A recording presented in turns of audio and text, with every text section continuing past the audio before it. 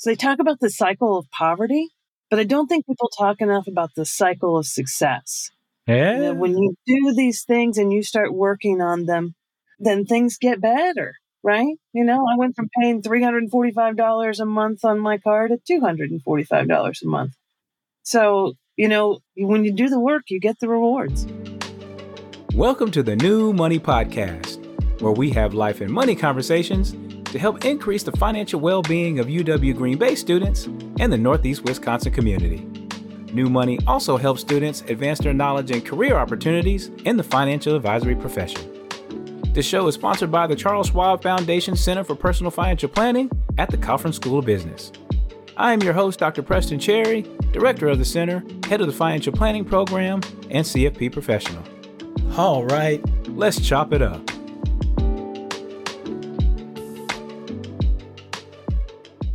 All right, welcome everybody to the New Money Podcast. I'm your host, Dr. Preston Carey.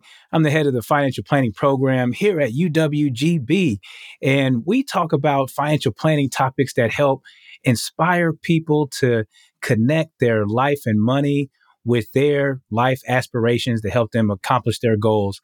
And we also want to help students, inspire them to get into the financial planning profession. And New Money is an acronym, right? Northeast Wisconsin and how to deal with your money. So we're just trying to inspire and talk about conversations that inspire transformative change. And I came across a wonderful human being during my conversations across the last year. Her name is Liz Carey. She is a world-renowned reporter and freelance writer. If you have read a publication, she's probably published something in it. She has 6 biographies that she's ghostwritten. She's full of wonderful stories. And actually, Liz contacted me to ask me to be an interviewee, so to speak, about personal finance. And I actually came across her story in reverse. I was like, wow, Liz, you have a phenomenal story to share, particularly about how financial planning has influenced her life. So as somebody that's very successful, that's won a lot of awards in publication and storytelling in your field and in your life, Liz, welcome to the show. And thank you for being willing to share your story and telling it in an award-winning fashion and how financial planning and just aligning your life and money has inspired and transformed your life. So tell us a little bit about your journey, about your work, first of all, and then let's get into how life and money just started early on in your life. Okay. So, like you said, I'm a reporter. When I went to college, I wanted to be a doctor like my dad, but organic chemistry sort of put the nail in the coffin to that career. So, I decided to do the thing that I loved the most, which was writing. And I started off as a stringer for the Cincinnati Enquirer and would go into different places. And, a stringer is somebody who is basically a freelancer, but they go in and the editor gives them an assignment. You go in, you do the story, you come back out, you give them the story, and then you get paid. For the longest time, I had my first paycheck, which was $100. And I thought that was like, that was just awesome. 4 stories and $100. But then, I wrote for news weeklies, the free alternative weeklies that you get in big cities, and eventually got married. And my husband and I decided we'd always wanted to live in either North Carolina or South Carolina. And an opportunity came up in South Carolina. So we moved there. And I was a daily reporter for the Anderson Independent Mail for about 12 years and decided that I wanted to be, one of the people who was doing things as opposed to writing. And so I quit and became a vice president for the local Chamber of Commerce. And after about 2 years, I realized I really hate chambers of commerce. And then so I said, I just can't do this anymore. And decided to be a freelance writer. And so here we are, almost 8 years later. Most people who go into freelance writing last about a year or two. So I feel really fortunate and blessed to have been able to do this for as long as I have, because I don't think that I can go back to working for somebody else after, running my own life for 8 years and not having to have editors telling me when I need to be at work and when I don't need to be at work and stuff like that. I just don't think that I could do anything else. Yeah. Where did the gift of, writing and just storytelling come from in all these different aspects, whether it be in, reporter form or biography form and all this, just where the gift of transforming stories come from? I'm a Southern woman. Well, yeah, that says it all right there. You can do that on a porch. You Yeah, can do that. yeah. In both on my dad's side of the family and my mom's side of the family, every family get together, all of us sort of sit around the dinner table afterwards talking about politics and stories. So it's sort of, you take those things and you internalize them, Mm-hmm. Almost all of my aunts are either teachers or nurses. One of them, she owned a bar in Michigan.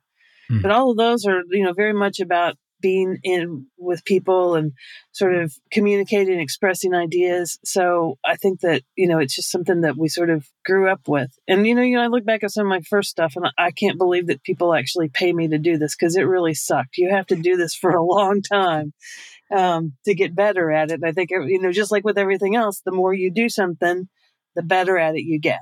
Right. Right. So when you've been doing something for 30 years, Right, right, right, right. Stories, and you know this as a story writer, and a communicator, stories make us human. They make us human. right. And I think through my interactions with you, we had this human connection. And then that's how we uncovered, this story. You were writing about my story, and then we uncovered your story. So Right. let's unpack that a little bit. You share with me, she's like, wow. Because we were talking about life and money and the intersections of it and how both of our journeys kind of just transform our lives. And and you Right. was like, can I share my story? I want to share my story and get it out. That's what you're asking me. I was like, no, please. I mean, it's going to touch someone. So let's start a little bit about the beginning, as far as, how did, because you were just sharing with me that you're talking about life and money to your young adult children now, but how did the conversations go in your home as a young adult? My dad was a doctor. My mom was a teacher. And they are both from very, I want to say, not wealthy. It's not like, well, like I said, we're kind of poor. She had 6 brothers and sisters. My dad had 7 brothers and sisters. Very, very rural, Eastern Kentucky upbringing. Mm-hmm. So in my family at home, we didn't talk about money, you know? And I got a checking account when I was like 15, 16 years old because I'd been working since I was 12. I started working at a newspaper, folding the ads and the inserts and stuff like that went inside the newspaper just to have money to, buy makeup with or Yeah. go to the movies with or whatever. It was not that big of a deal. But then when I got older, I had jobs at Super X, which is, I guess, what CVS was before it became CVS. Mm-hmm. I guess people would call it pin money, but, I used that my dad died when I was 12. So mom was sort of like taking care of me and she wanted me to be able to have that, money so that she wasn't always having to figure out how to pay me to take care of all this stuff. And I just never balanced my checkbook.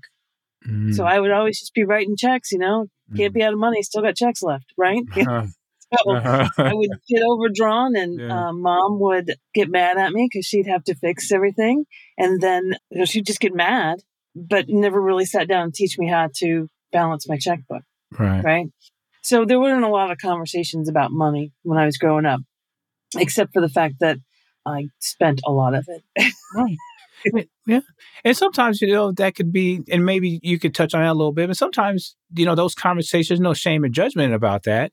Sometimes our households were doing the best that they could with the information that they had, Right. and the skills that they had at the time, and now that we have advanced to where we are, it's like, okay, we can look back on that and say, okay, we want to do a little bit better and pay it forward to the next generation, do better with ourselves.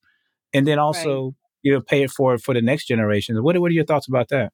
Oh, definitely. I mean, we were talking about before, I talk to my kids about money all the time. And basically because of the struggles that I had with my ex-husband, and how that sort of transformed who I am now. And I don't want my kids to have to go through the struggles that I went through. I mean, they will, when you're 20 something years old, when you're in college, you go through those struggles with money. I think that's a part of growing up. You have to go through that because you're not making as much as everybody else is. You're not going to get out of school and make $100,000 a year, right? That takes time and it takes expertise to get to those places where you're sort of comfortable with how much money you make. But I think sometimes our parents were taught you just don't talk about money, right? You don't talk about money. You don't talk about status. Those are things that you don't discuss. But for me, discussing that with my kids is really, really important. And like I was saying, one's 22, one's 24. 22-year-old saves money, doesn't like to spend it. He's very conscious about making sure he pays his bills, making sure that, he saves up enough money to move out on his own. He wants to have 3 months worth of bills in his bank account just in case, because that's just who he is as a person. 24-year-old, he pays his bills and stuff like that, but he doesn't save up money, and he's not as concerned about credit ratings and things like that. So, I talk to them and try and get them to both come in to be, better financially secure people, but they just have different philosophies on money. And, it may change down the road, but we'll see. Yeah, but you introduced the conversation, you did it early, at least they have a foundation, which is a little bit more than you had. Right. And they have those, and every individual can make their own choices after they've had the compassion. You sat them down because you love them. You say, okay, I care about you. Here's a little information, right? Here's my story. And then here's some information that can help you with better decisions about your money and your life going forward. And then it's on you to carry that forward, in your own unique way. Like you said, you had 4 individuals that are going to carry that in their own, but at least they had the foundation. And that's better than not having anything. Exactly. And I think that, my journey with my ex-husband really sort of tempered what we went through and how they deal with it and their views on money. Because I think that some people think that reporters make a lot of money, and I will tell you that is not the case. My ex-husband was a cable guy for Charter, Spectrum, whatever you call it in your world. And so he made okay money, but between the two of us, I don't think that we were making maybe $75,000, $80,000 a year for the family. Yeah, and it's not bad. Yeah, and that's the key thing too, Liz. Is like I want everybody to know too. It's like money in life is where you are. Yeah, because some folks say you got to make a whole bunch amount of money. You got to talk about life and money together. When we're having money conversations, we're meeting you where you are. Right. And you're not talking about somebody else's household or comparing oneself. Life and money can be about where you are. So, right, exactly. And I don't think that there needs to be this. There's a social sort of stigma about, oh my God, I'm not making 6-figure income. Lots of people don't make 6-figure income, and they're okay. Yeah, and it's okay if you are too. And it's okay if you are. Yeah, it's more power to you. But we struggled a lot with money. It always seemed like there was just never enough money. We were always overdrawn. We were always struggling to pay bills. We were struggling. And to this day, I don't know where any of that stuff went. I don't know what happened because we should have been able to take care of everything, but we just weren't. And there got to be a point in time where I was like, okay, I'm taking this job at the chamber because we have to have that bump in pay.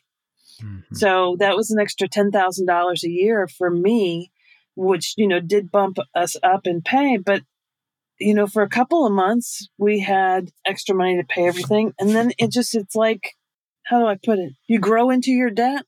Even when you're making more money, sometimes you grow into that. Yeah. And then, it's all gone again. So we really struggled. And then I had to have my hip replaced, my right hip.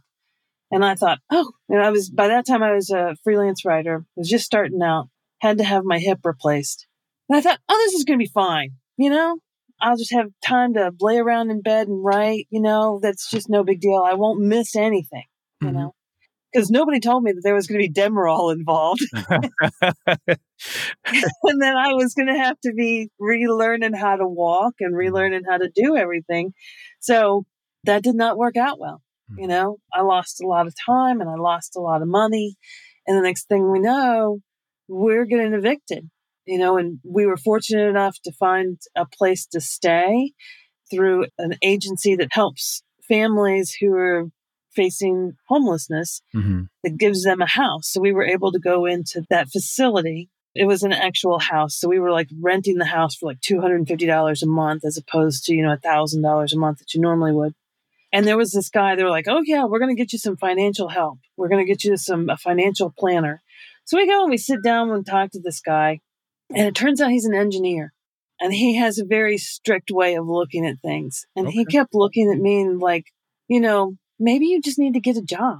And I'm like, I have a job. I am a writer. I'm making money. He's like, well, clearly it's not working out well for you. And I'm like, okay. Yeah, that's not. This is it. I'm done with this. Yeah. Right? That's not the judgment there. Shame and all that. Yeah. And I was like, I'm never talking to anybody about all my money ever again. This is just stupid. I hate this. I can't stand it.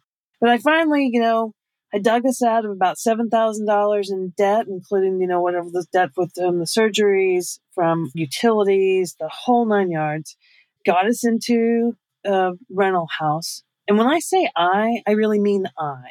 My husband sort of left me with everything. So I had the bills, the kids, the cleaning, the groceries, the cars, everything. So I got us out of all that debt, and I decided that I needed to leave the marriage.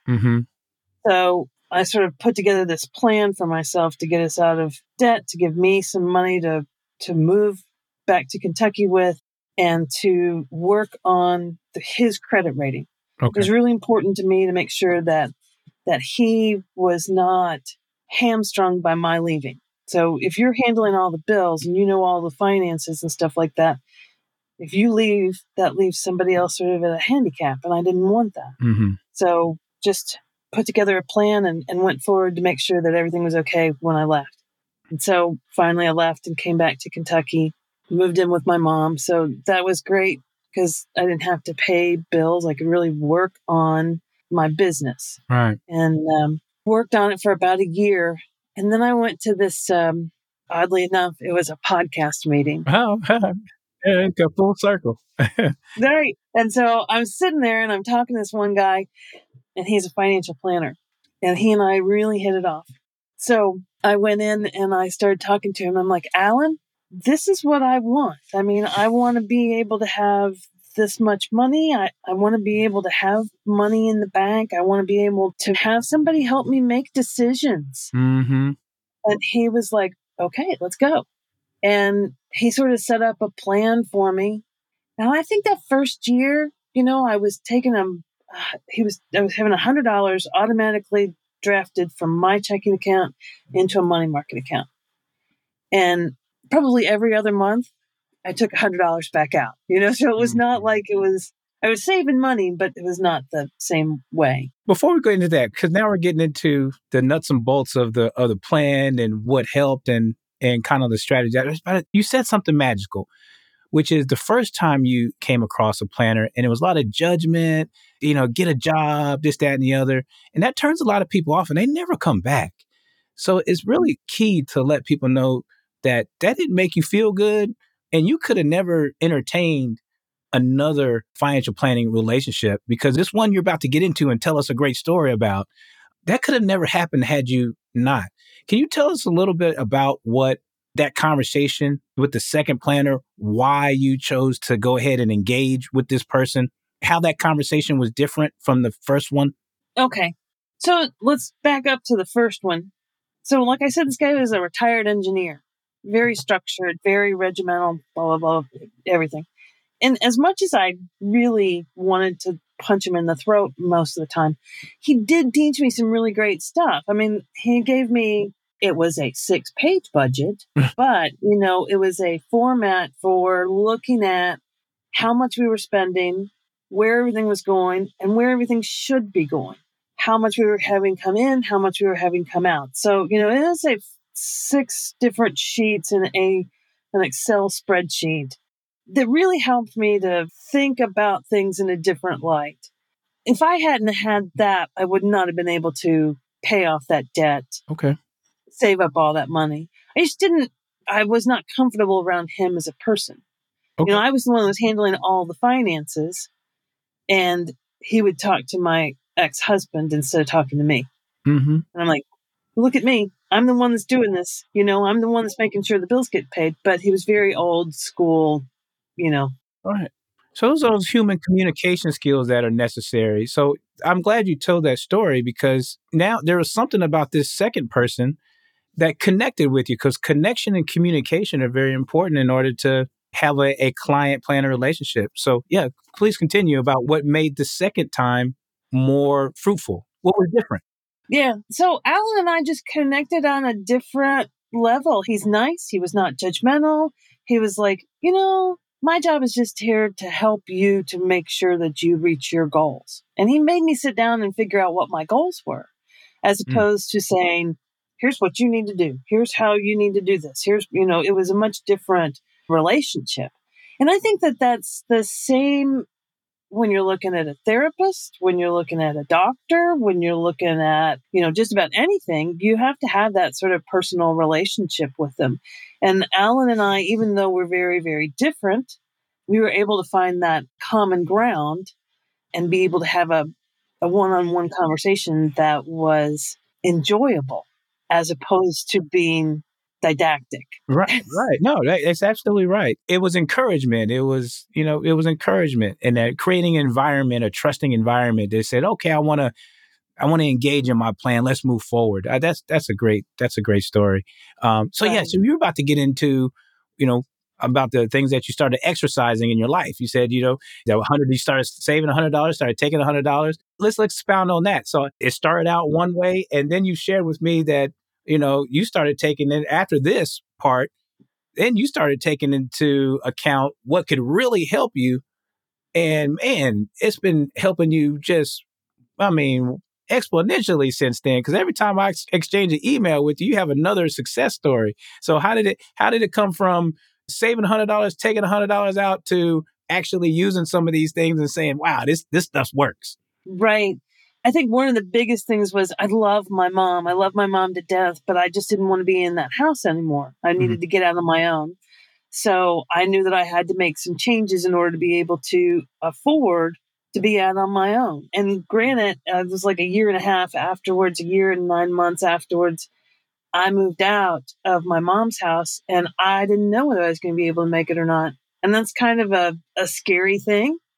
But, a good friend of mine once said, you can't walk on water if you're too scared to get out of the boat, right? So you kind of have to make those leaps of faith. And so I moved out in October, and in January, I sat down with Alan, and I was like, okay, here's where I want to go. And we started to set together a plan of where we needed to be. And one of the big things that I had to talk to him about was I knew my 2007 Jeep Commander was on its last legs. Okay. And I'm like, do I bite the bullet and fix it? Or do I get a new car? Or what do I do with this? And we talked through a couple of things and we made some decisions, but it wasn't him making the decision for me. It was him sort of guiding and helping me to figure out the decision, which was a good thing because in February, the Jeep died and I had to buy a new car. But the part that I loved the most about that was that because I had been saving money through him, I had money to put down as a down payment. And when I had been married before with my husband, we always had to go to those buy here, pay here lots because we didn't have the credit to go to a regular dealership. So I walked into the dealership scared to death. I didn't know what was going to happen, but I looked at him like, okay, here's how much money I can put down and here's what I can pay for each month. Help me get into a car. So I walked in with $2,000 and I walked out with a car. And I was just flabbergasted. I mean, I'm like, I did this. I did this on my own, after years of having my husband tell me that I was the problem, that, I didn't know how to take care of the finances for the family and that I was, terrible at all this, all of a sudden, I did it. I was paying my bills. I was taking care of the rent and the utilities. And now I just bought a car and my cats and dog were, I was able to take them to the vet if I needed to. And I was able to take care of my kids. So, I was like, maybe I'm not the problem. And there was this, whew, this Yeah. kind of affirming thing to be able to have these goals and to have accomplished these things. So Alan and I started talking. And then in March, so I get the car in February. In March, I went to the doctor and the doctor said I needed to have my hip, my knee, and my shoulder replaced. And the first person I turned to was Alan because I knew that is a huge freaking financial decision, right? And it was either, okay, do I do one a year for the next 3 years and be in pain? Or do I try and do all 3 in 1 year? Right. And he and I sat down and he's like, you do all 3 in 1 year and you'll save $21,000 over the course of 3 years. 3 years. And I'm like, yeah, okay. Because every year reset the deductible and reset the maximum out of the pocket. That's right. That's a huge chunk of change. Yes. Yes. That's a down payment on a house. Yes, that is. So when we talked about that, he was able to say, okay, let's set you up with an HSA. Let's go ahead and up the amount of money that you're putting into your savings so that you have money when you're off of work because you're going to be off work for a while. And he's like, you need to figure out on your end if you can find other streams of revenue. So we set up the HSA. We set up the savings accounts. I saved up my max out of pocket for my health insurance is $7,000 a year.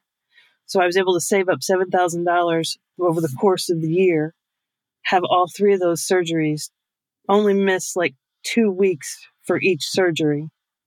It was only out, couple of $1,000 and was able to pull in new clients so that I could make up that money and come out at the end of it, not only having all these joints replaced and becoming the bionic woman, but also being able to pay for everything, Right. That was an amazing feeling. And to have that sort of partnership with somebody that they were, he checked up on me after every surgery. He helped me with the taxes part of it. He's like, okay, you need to do this. You need to do this. We're going to go ahead and take care of this. And that was just this sort of like, wow, Yes, to have that trust, somebody that's going to have your best interest and, just organically have your best interest, knowing that person, like you said, a guide and have some information for you across all of these domains. Wow, Liz, I mean, your story, like you said, being affirmed, having somebody to transfer some confidence, some clarity, somebody to hear you in your time of need, through your life transitions, Right. And did you ever think financial planning was this? I mean, because what you've explained, Liz, you have no idea how many the listeners you're going to help by telling this story, because it is comprehensive financial planning. A lot of folks, don't know what financial planning is. All your stories of what you've explained, transitioning out of relational, long-term relations, children, health, transforming from not having income to having income, multiple income streams, employee benefit, all of these things. That's comprehensive planning. And some people just don't know what financial planning is. And your stories have said all that. And trusting a planner. Wow. Yeah. So did you know that was planning? No, I didn't. I had no idea. I mean, I just thought I was going to put $100 a month away into, a money market account, and it was going to sit there and gain interest. And then magically I would have $1 million by the time I retired. Right. That was what I sort of assumed. But then the relationship has evolved. Now we have a standing every 6-month appointment. So I was back in March of this year and we reevaluated where I was. We talked about what had happened, and where I was in terms of the goals that we had set. And we made new goals. And so the new goals were retirement account, tax account, life insurance, and saving up for a house. The hit that came to the economy this year, Mm-hmm. I was not able to save up the money to buy a house because I really had to help my kids. When you're minimum wage or they're both, I guess they are minimum wage.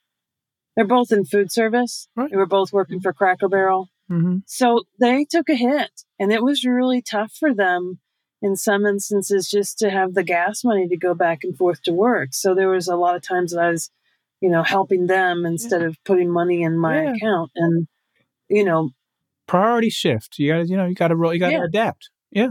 Exactly. But I have life insurance. I have a retirement account. Mm-hmm. Alan and I were able to set up some multiple income streams. On October 1st, I'm publishing my first ebook about rural myths and legends. And then all of that money is being shifted into an account and then sent to two different people, me and then the Daily Yonder that I write for, that originally published a lot of my stories.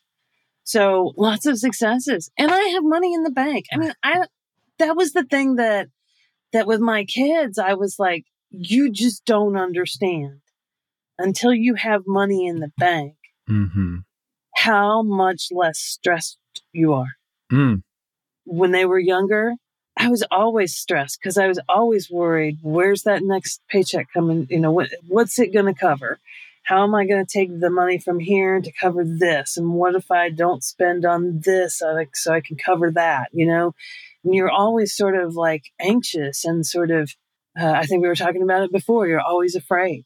You're always afraid of calling up and checking that bank balance. Yeah. And like I told you, what I have told my kids is, you can't be afraid of it. You can't be afraid of finances, because if you're afraid of your money controls your life instead of you controlling your money's life. Wow. When you said that, it reminded me of, because you said it so perfectly, and it reminds me of a statement that, I use sometimes. It says, let your life lead your money and not your money lead your life. And that's exactly what you just said there. And like you said, it the other way around contributes to, like you said, worry, anxiety, and all that. And you said something else in your story, which you had the willingness to change.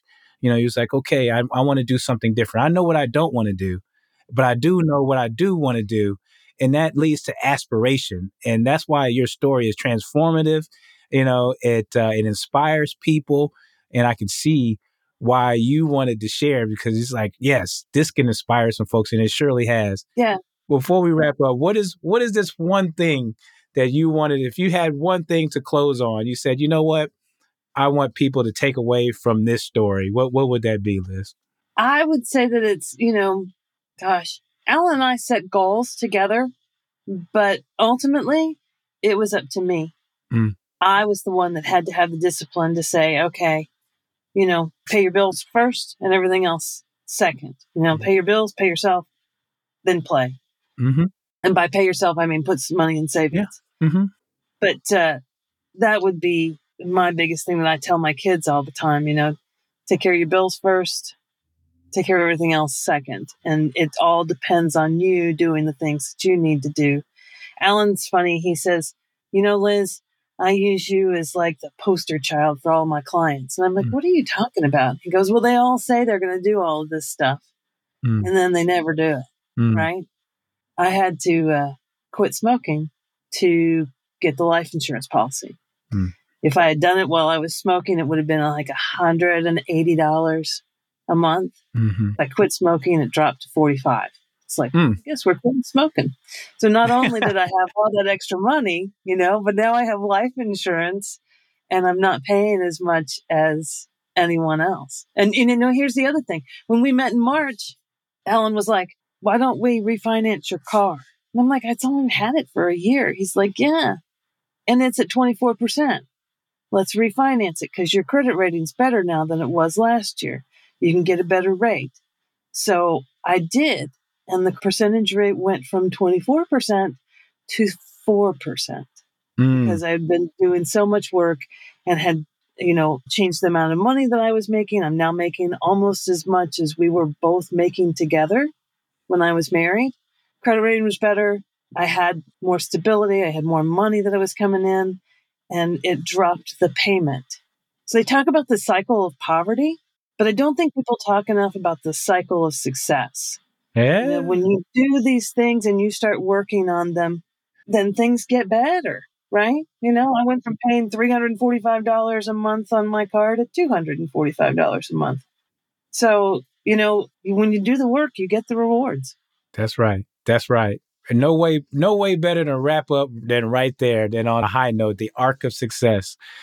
Liz, I'm so glad that we were able to do this. It's going to help so many people when people take the time out and listen to this particular show, this episode. Thank you so much for sharing your story. It took a lot of courage in order to be vulnerable and put your story out there. I appreciate you. No problem. I appreciate you giving me the opportunity to talk. It was great.